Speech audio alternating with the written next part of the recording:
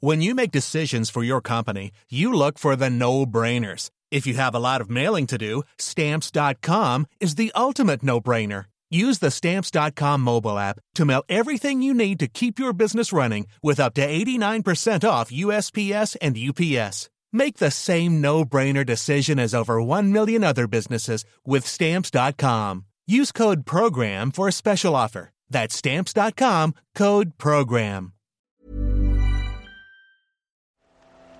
The Telegraph. Podcasts.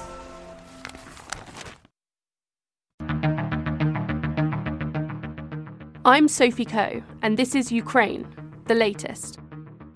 Today, we ask a stark question. Are hopes for peace deal realistic? Plus, we'll look at the global chess game linking Russia's war in Ukraine, the Iran nuclear deal, and the release of Nazanin Zaghari-Ratcliffe. This hideous and barbaric venture of Vladimir Putin must end in failure. Nobody's going to break us. We're strong. We're Ukrainians. Every weekday afternoon, I sit down with leading journalists from the Telegraph's London newsroom and our teams reporting on the ground to bring you the latest news and analysis on the war in Ukraine. It's day 21, and today I'm joined by Dom Nichols, our Defence and Security Editor, Verity Bowman, one of our foreign reporters, and later we'll hear more from Tony Diver, our Whitehall correspondent, Olivia Utley, Assistant Comment Editor, and Mutaz Ahmed from our comment team. Verity, if I can start with you, what are the latest updates from overnight and earlier today? Well, Russians have really escalated the bombardment of cities overnight, and that includes Kharkiv and Mariupol. It's made the humanitarian crisis even worse and left a lot of cities destroyed. So in Kyiv, missiles and artillery hit high-rise apartments, setting them on fire, both in the capital and in the suburbs. But in Mariupol, 28,000 civilians have now escaped through a humanitarian corridor. But in Kharkiv, 500 residents have been killed so far. And then in Zaporizhia, where people have been arriving from Mariupol on trains, a rocket hit the train station, but there's been no reports of casualties as of yet. Thanks, Verity. And Dom, what about you? Can you give us a sense of what's happened in the last 24 hours? Yeah, hi Sophie. Hi everybody. Hope you can hear me okay. I'm on the road today, so a bit of background noise. I apologise for that. So the other thing that's happened today is that there's been some movement in Mariupol. They've managed to get 20,000 civilians out of the city, but that still leaves hundreds of thousands of people still in there with no water, electricity, and the situation is very dire. The other thing to note is that NATO defence ministers are meeting today in Brussels with the Secretary-General Jens Stoltenberg. So we're expecting a statement from them later this afternoon saying a possible ramping up of military support to Ukraine. And the other thing is the bit about peace talks, but I think we're going to come on to that a little bit later. So I'll just hold fire there. Thanks, Dom. I know, going back to Mariupol, that Verity, you were looking in today at the situation that's happened in a hospital there. Can you tell us a bit more about what you've been looking at? Yeah, so the situation there is actually pretty dire. We've got reports of premature babies being left behind in hospitals. And in another hospital, 500 people have actually been held hostage by Russian forces. Around 400 of these people were rounded up off the streets, and 100 of these people are doctors and medical personnel. So the regional governor said it is impossible to leave the hospital and the Russians are shooting hard. It's seriously damaged, and at the moment medical professionals are treating people in the basement of the hospital. Goodness. And in terms of the situation for people moving from Mariupol, there's also been reports that the Russian forces have targeted a train station in the southern city of Zaporizhia. Now, apparently people were going from Mariupol to Zaporizhia. Is that something that you've kind of looked into? Yeah, so that has happened earlier today. As I said before, it was where a lot of refugees were going and passing through, but we haven't had any reports of casualties, so it does seem to be okay for now. Thank you, Verity, again. And now to you, Dom. We're hearing reports that despite this kind of consistent shelling, that actually the Russians' lack of troops is going to kind of make a big impact on their ability to continue this battle, and that actually they're reaching out around the world for extra soldiers. What do you make of this? Well, it seems that they are leaning on their allies in Syria and Armenia, as well as sort of mercenary or paramilitary forces like the Wagner Group and Chechens and what have you.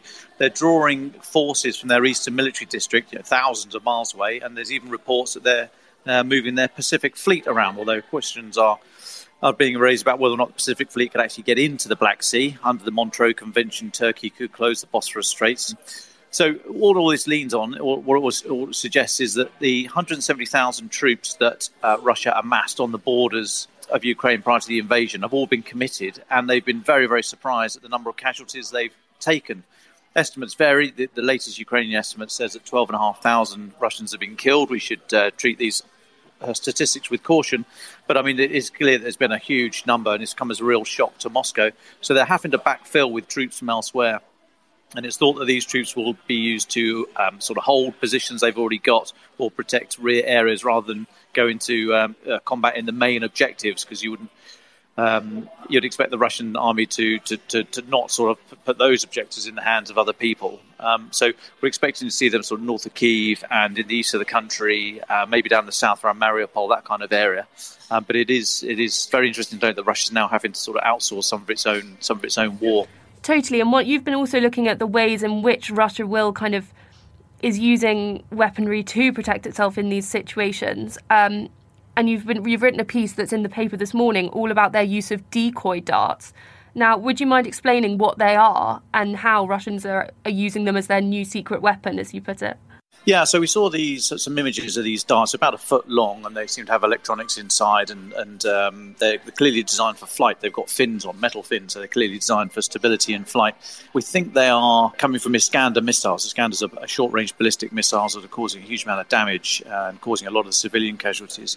And we think that these darts are doing two things. Firstly, burning probably magnesium, but something extremely hot to draw away any heat-seeking missiles that the Ukrainians might fire in defence. And secondly, the electronics inside suggest that they're putting out some kind of electromagnetic pattern to confuse radar-seeking missiles. So we think that what's happening is the Iskander missiles are being launched, and then as they get towards their target are releasing these a small number of these darts to draw away any ground fire that might be sent up against them, so that the Ukrainian ground forces are not able to defend their areas, and these missiles are able to get through. And certainly from what we've seen on the ground in terms of casualties and destruction in the last few days, that does seem to be the case. So that's where the sort of assessment is on these darts that started popping up, or images started cropping up over the last few days. Thank you. And I guess my last question in this section where we're discussing kind of the latest updates would be, where are we looking out for now in terms of places that are at risk? I heard someone this morning say that actually they don't think Kyiv is at such a risk as we thought it was, because possibly Russians didn't have the troops and the firepower to physically take the centre of the city. Is that a view that you share, or are you less maybe optimistic? Do you want to come in on that, Dom? I certainly share the view that they haven't got the troops to encircle and control Kyiv, but actually that's not necessarily a cause for much celebration, because all they'll do is stay outside and continue the shelling, as we've seen elsewhere in the country. So it's not necessarily a good thing, but they simply haven't got the troop numbers, haven't got the troop density to be able to assault, let alone hold a city of that size. So I think over the next few days we're just going to see more shelling as these negotiations go on, or negotiations of negotiations. These messages that we're getting about possible peace deals and the signals that are being sent back and forth. This will all be against a backdrop of continued shelling as the Russians seek to go into any future peace negotiations with as strong a hand as possible. And as you just mentioned, so we're going to tilt now to talk more about the peace negotiations which are ongoing. On the front page of our paper this morning was the story that Zelensky has stated that Ukraine will never get to join NATO. Now, Verity, what is the significance of this statement from Zelensky this morning? Well, actually, it's pretty significant, and I think to explain that we need to give a bit of context. It was actually a key demand of Putin's in the build-up of the invasion that Kyiv is not allowed to join NATO. And since Russia's annexation of Crimea in 2014, Ukraine has made a big deal of joining NATO. It's a real priority. But the alliance haven't let them in yet.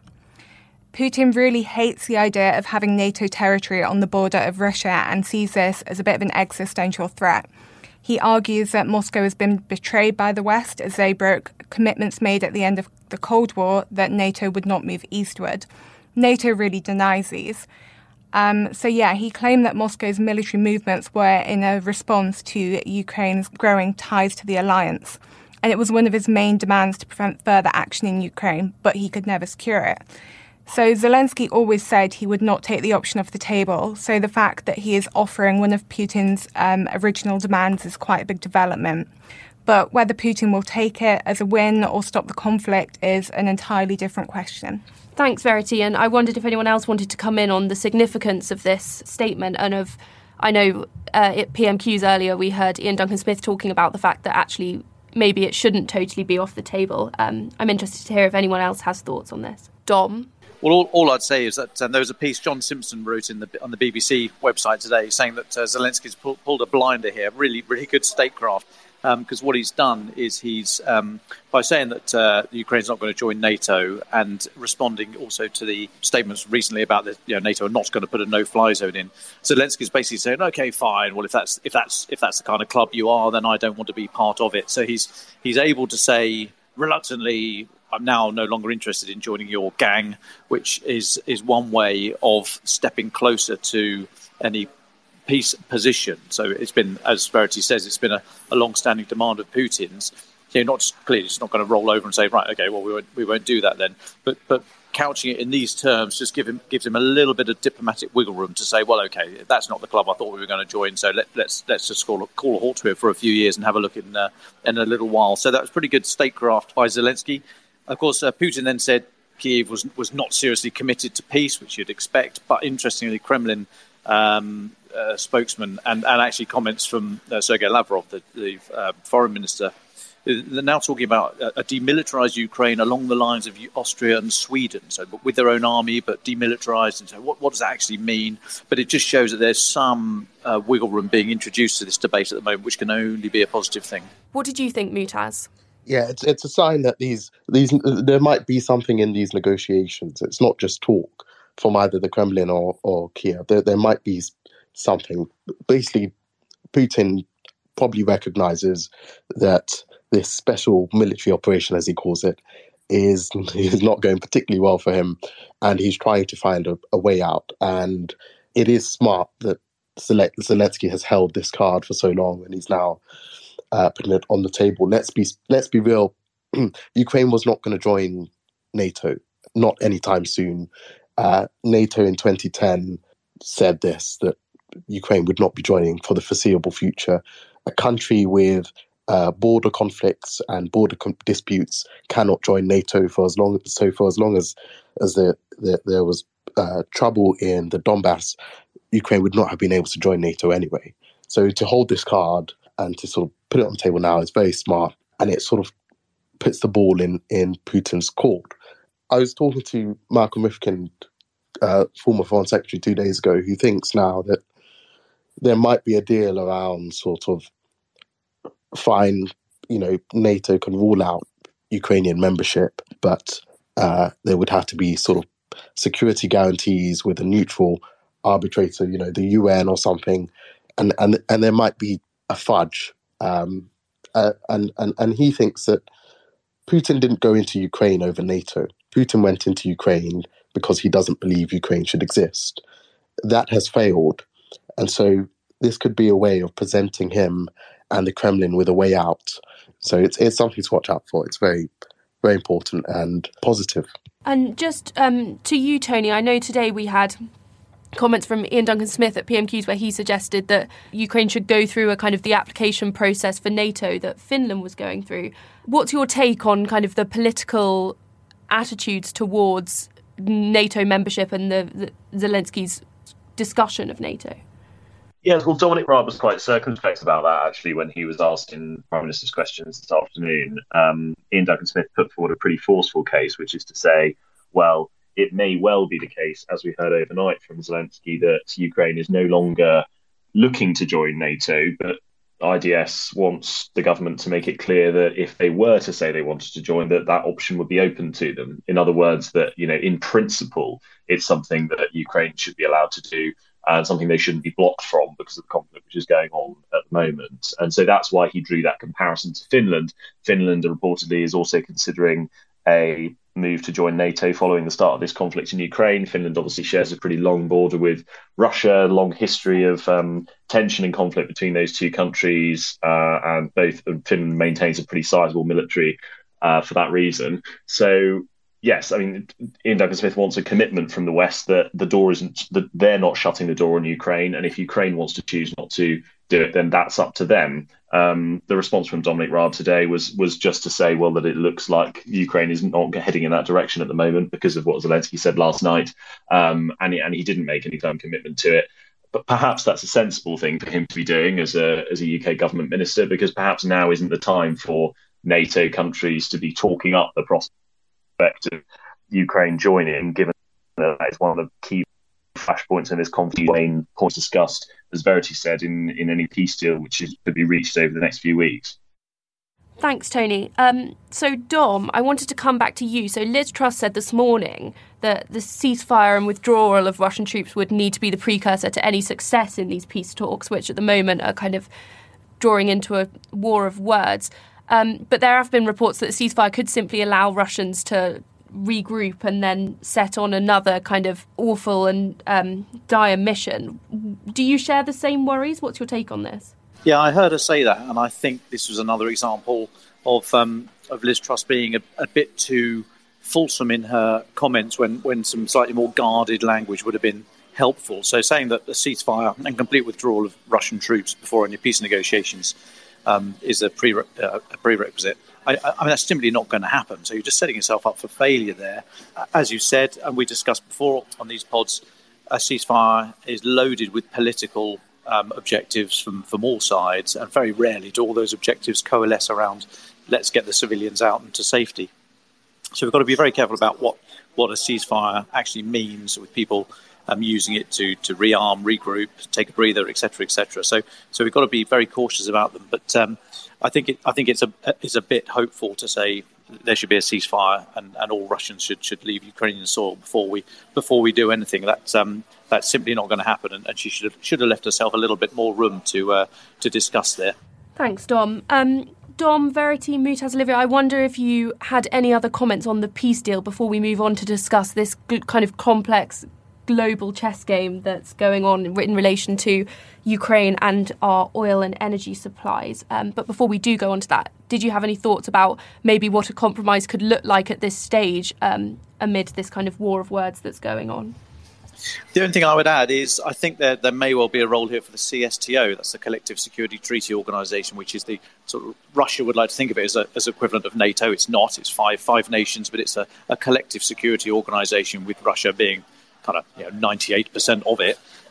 But it does leave the room for, let's suggest, some CSTO troops in the Donbass, maybe Armenians, Kazakhstan, Belarus, maybe, probably not Belarus, but certainly maybe Armenians, Tajiks, who might be able to police some sort of deal. So instead of NATO or the UN having these troops, which might be the fudge that Mutaz was talking about. So we all know that these are going to be, if not Russian troops in other uniforms, certainly under pretty firm direction from Moscow.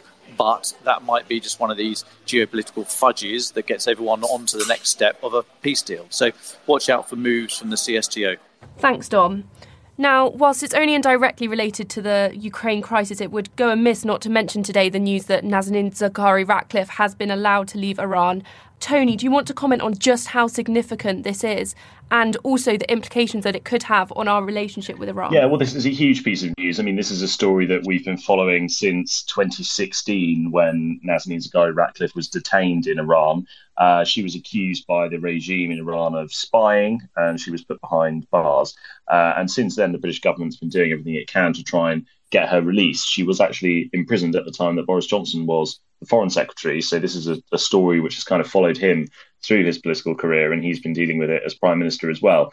One of the key things that we know about this story is that her husband, Richard Ratcliffe, has been lobbying the British government on this side to try and get them to do more to release her. He's done 2 hunger strikes, the most recent of which I think was almost 2 weeks long, where he sat outside the Foreign Office just off Whitehall and didn't eat and camped out sort of in an attempt to persuade the government to do more to release her. And Tulip Siddiq, a Labour MP who's been trying to secure her release, has tweeted a photo of her on a plane on the way back to the UK, which is fantastic news. At the same time, we've also got a statement from the Foreign Secretary, Liz Truss, who says that the UK has settled that outstanding £400 million debt with Iran. So that's the debt for some tanks that were bought by the Shah in the 1970s that were never delivered. So that was always the sticking point in this negotiation. And the Foreign Secretary says that money's been paid.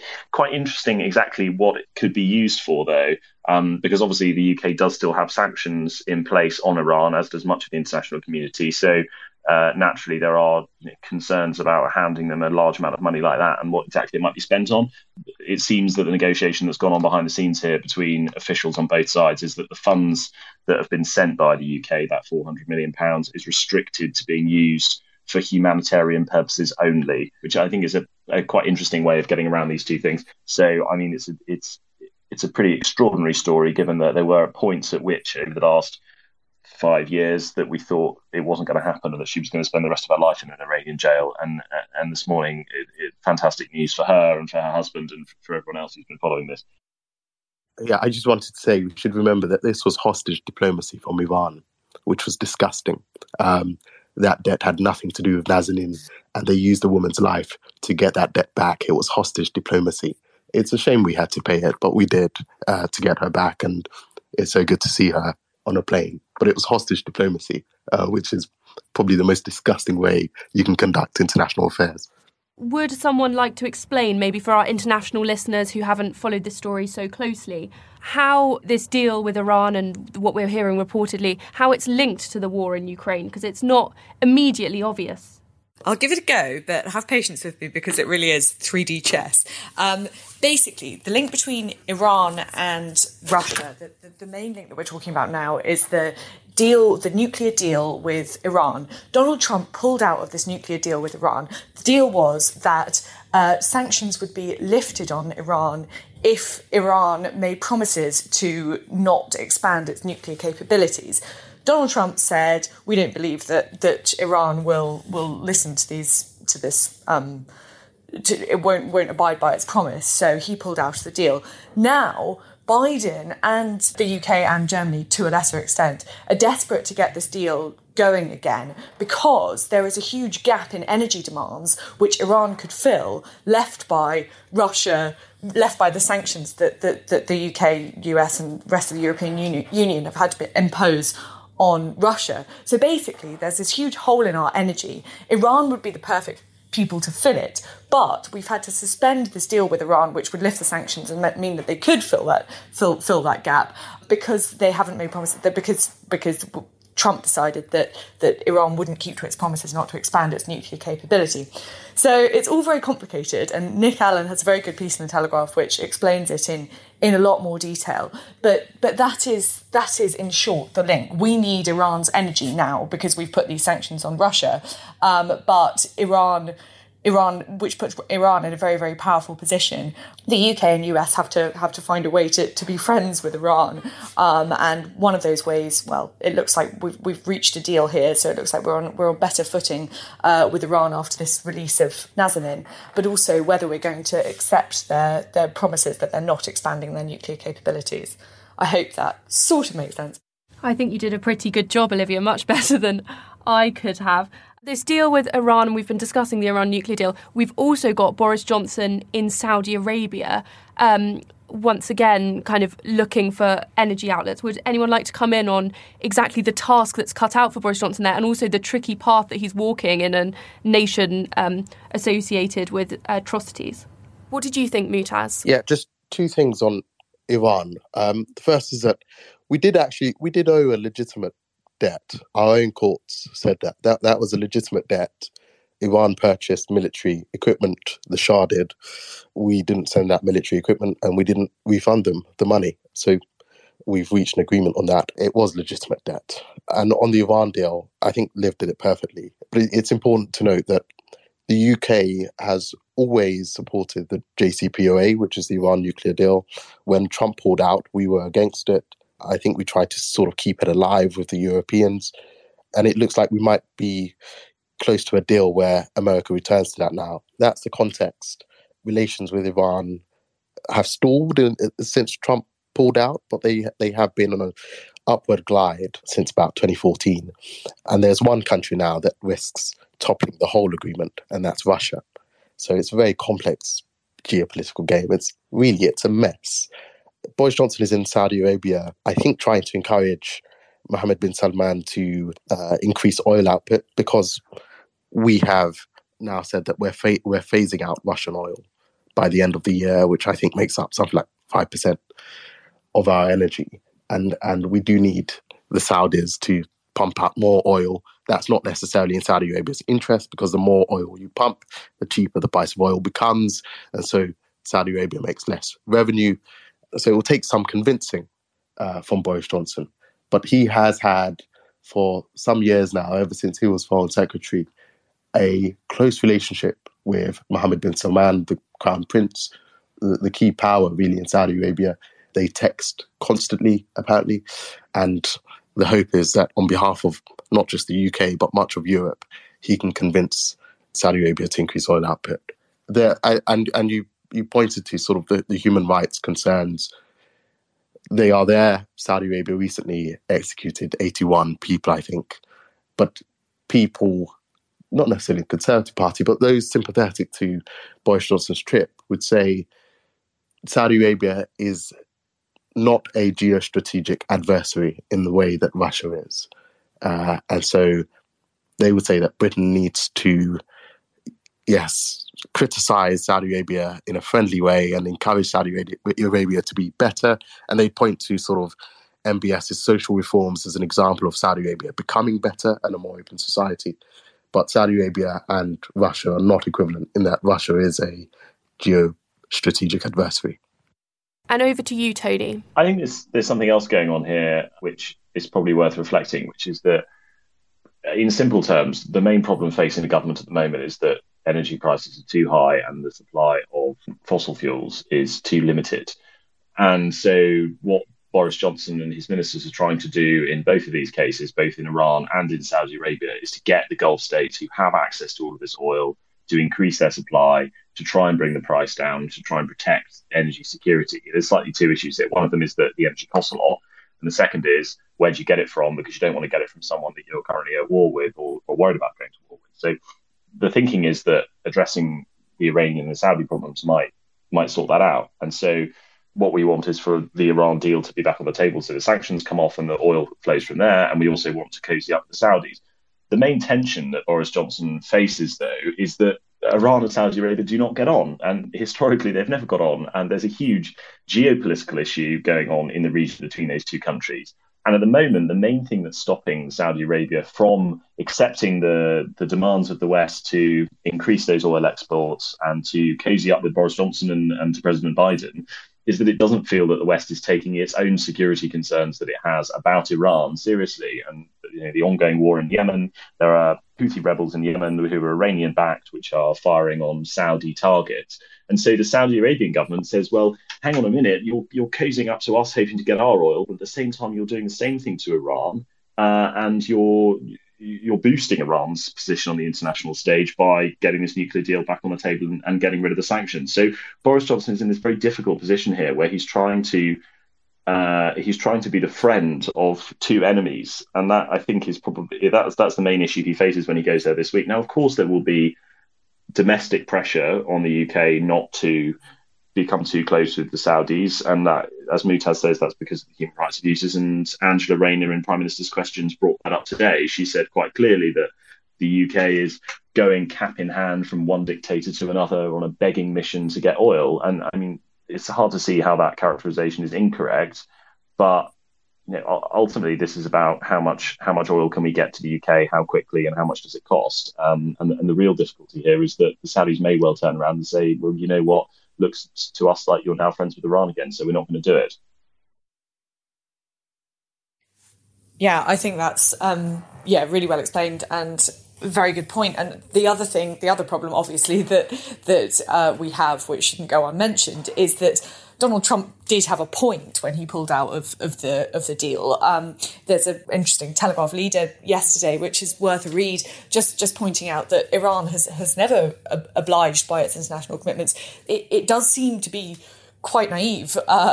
That's what Donald Trump thought, and that, it's hard to say that it's not naive to be sort of walking into this deal with Iran again.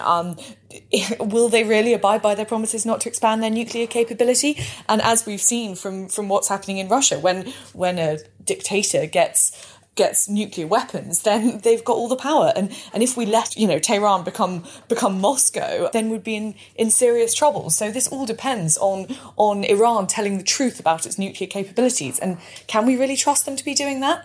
And if not, then what are we letting ourselves in for?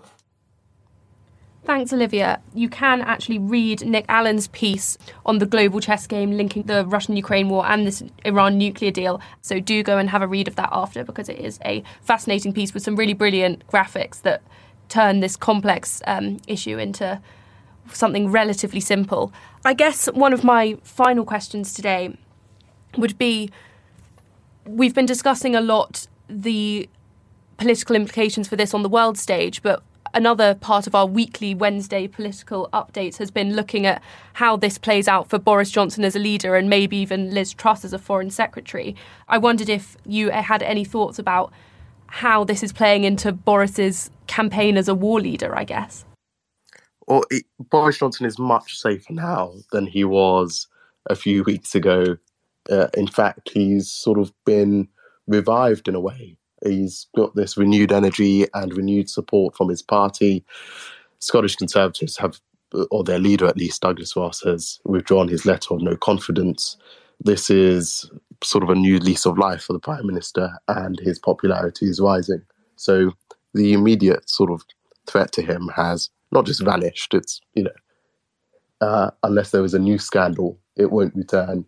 I imagine even if he receives a penalty for going to those parties. But as we've just been discussing, the PM now faces crisis everywhere. If we want to talk about COVID again, COVID cases are rising. There is trouble in the Middle East, and we may see Israel take matters into its own hands when it comes to Iran. And there's a war in Eastern Europe. So he's a busy, busy man. As we're kind of coming towards the end of our space, I'd love to go to you all for final thoughts, if possible. Should we start with you, Verity?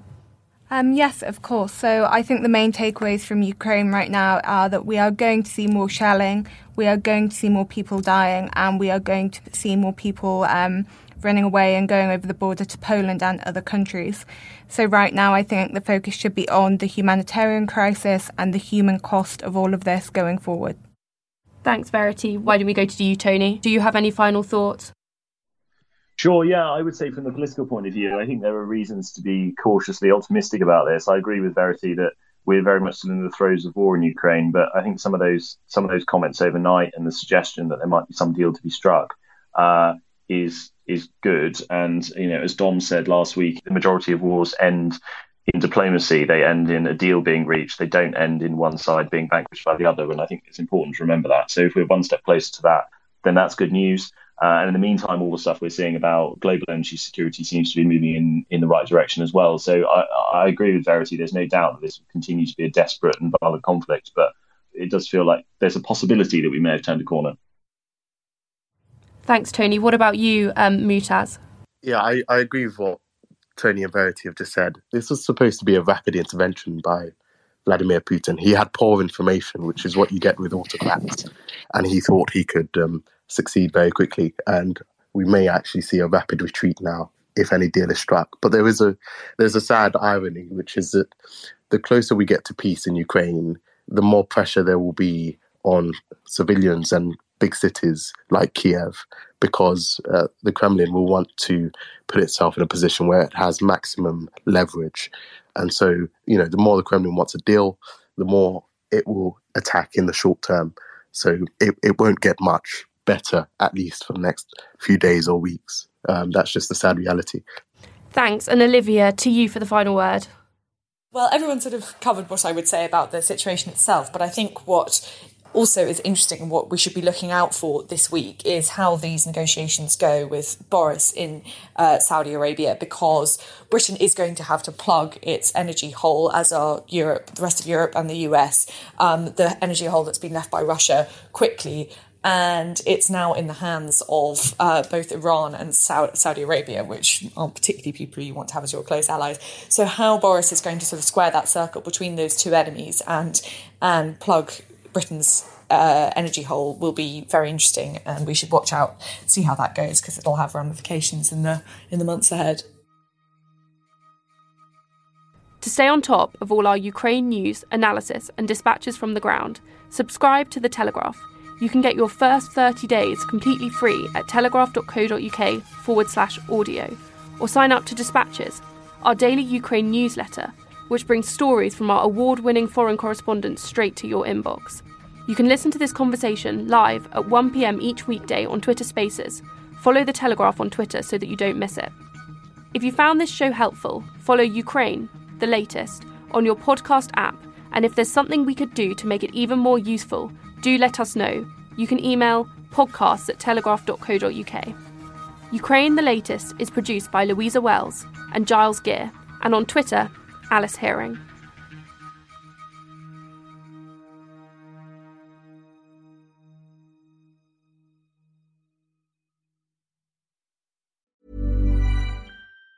Planning for your next trip? Elevate your travel style with Quince. Quince has all the jet-setting essentials you'll want for your next getaway, like European linen, premium luggage options, buttery soft Italian leather bags, and so much more. And it's all priced at 50 to 80% less than similar brands. Plus, Quince only works with factories that use safe and ethical manufacturing practices. Pack your bags with high-quality essentials you'll be wearing for vacations to come with Quince. Go to quince.com/trip for free shipping and 365-day returns.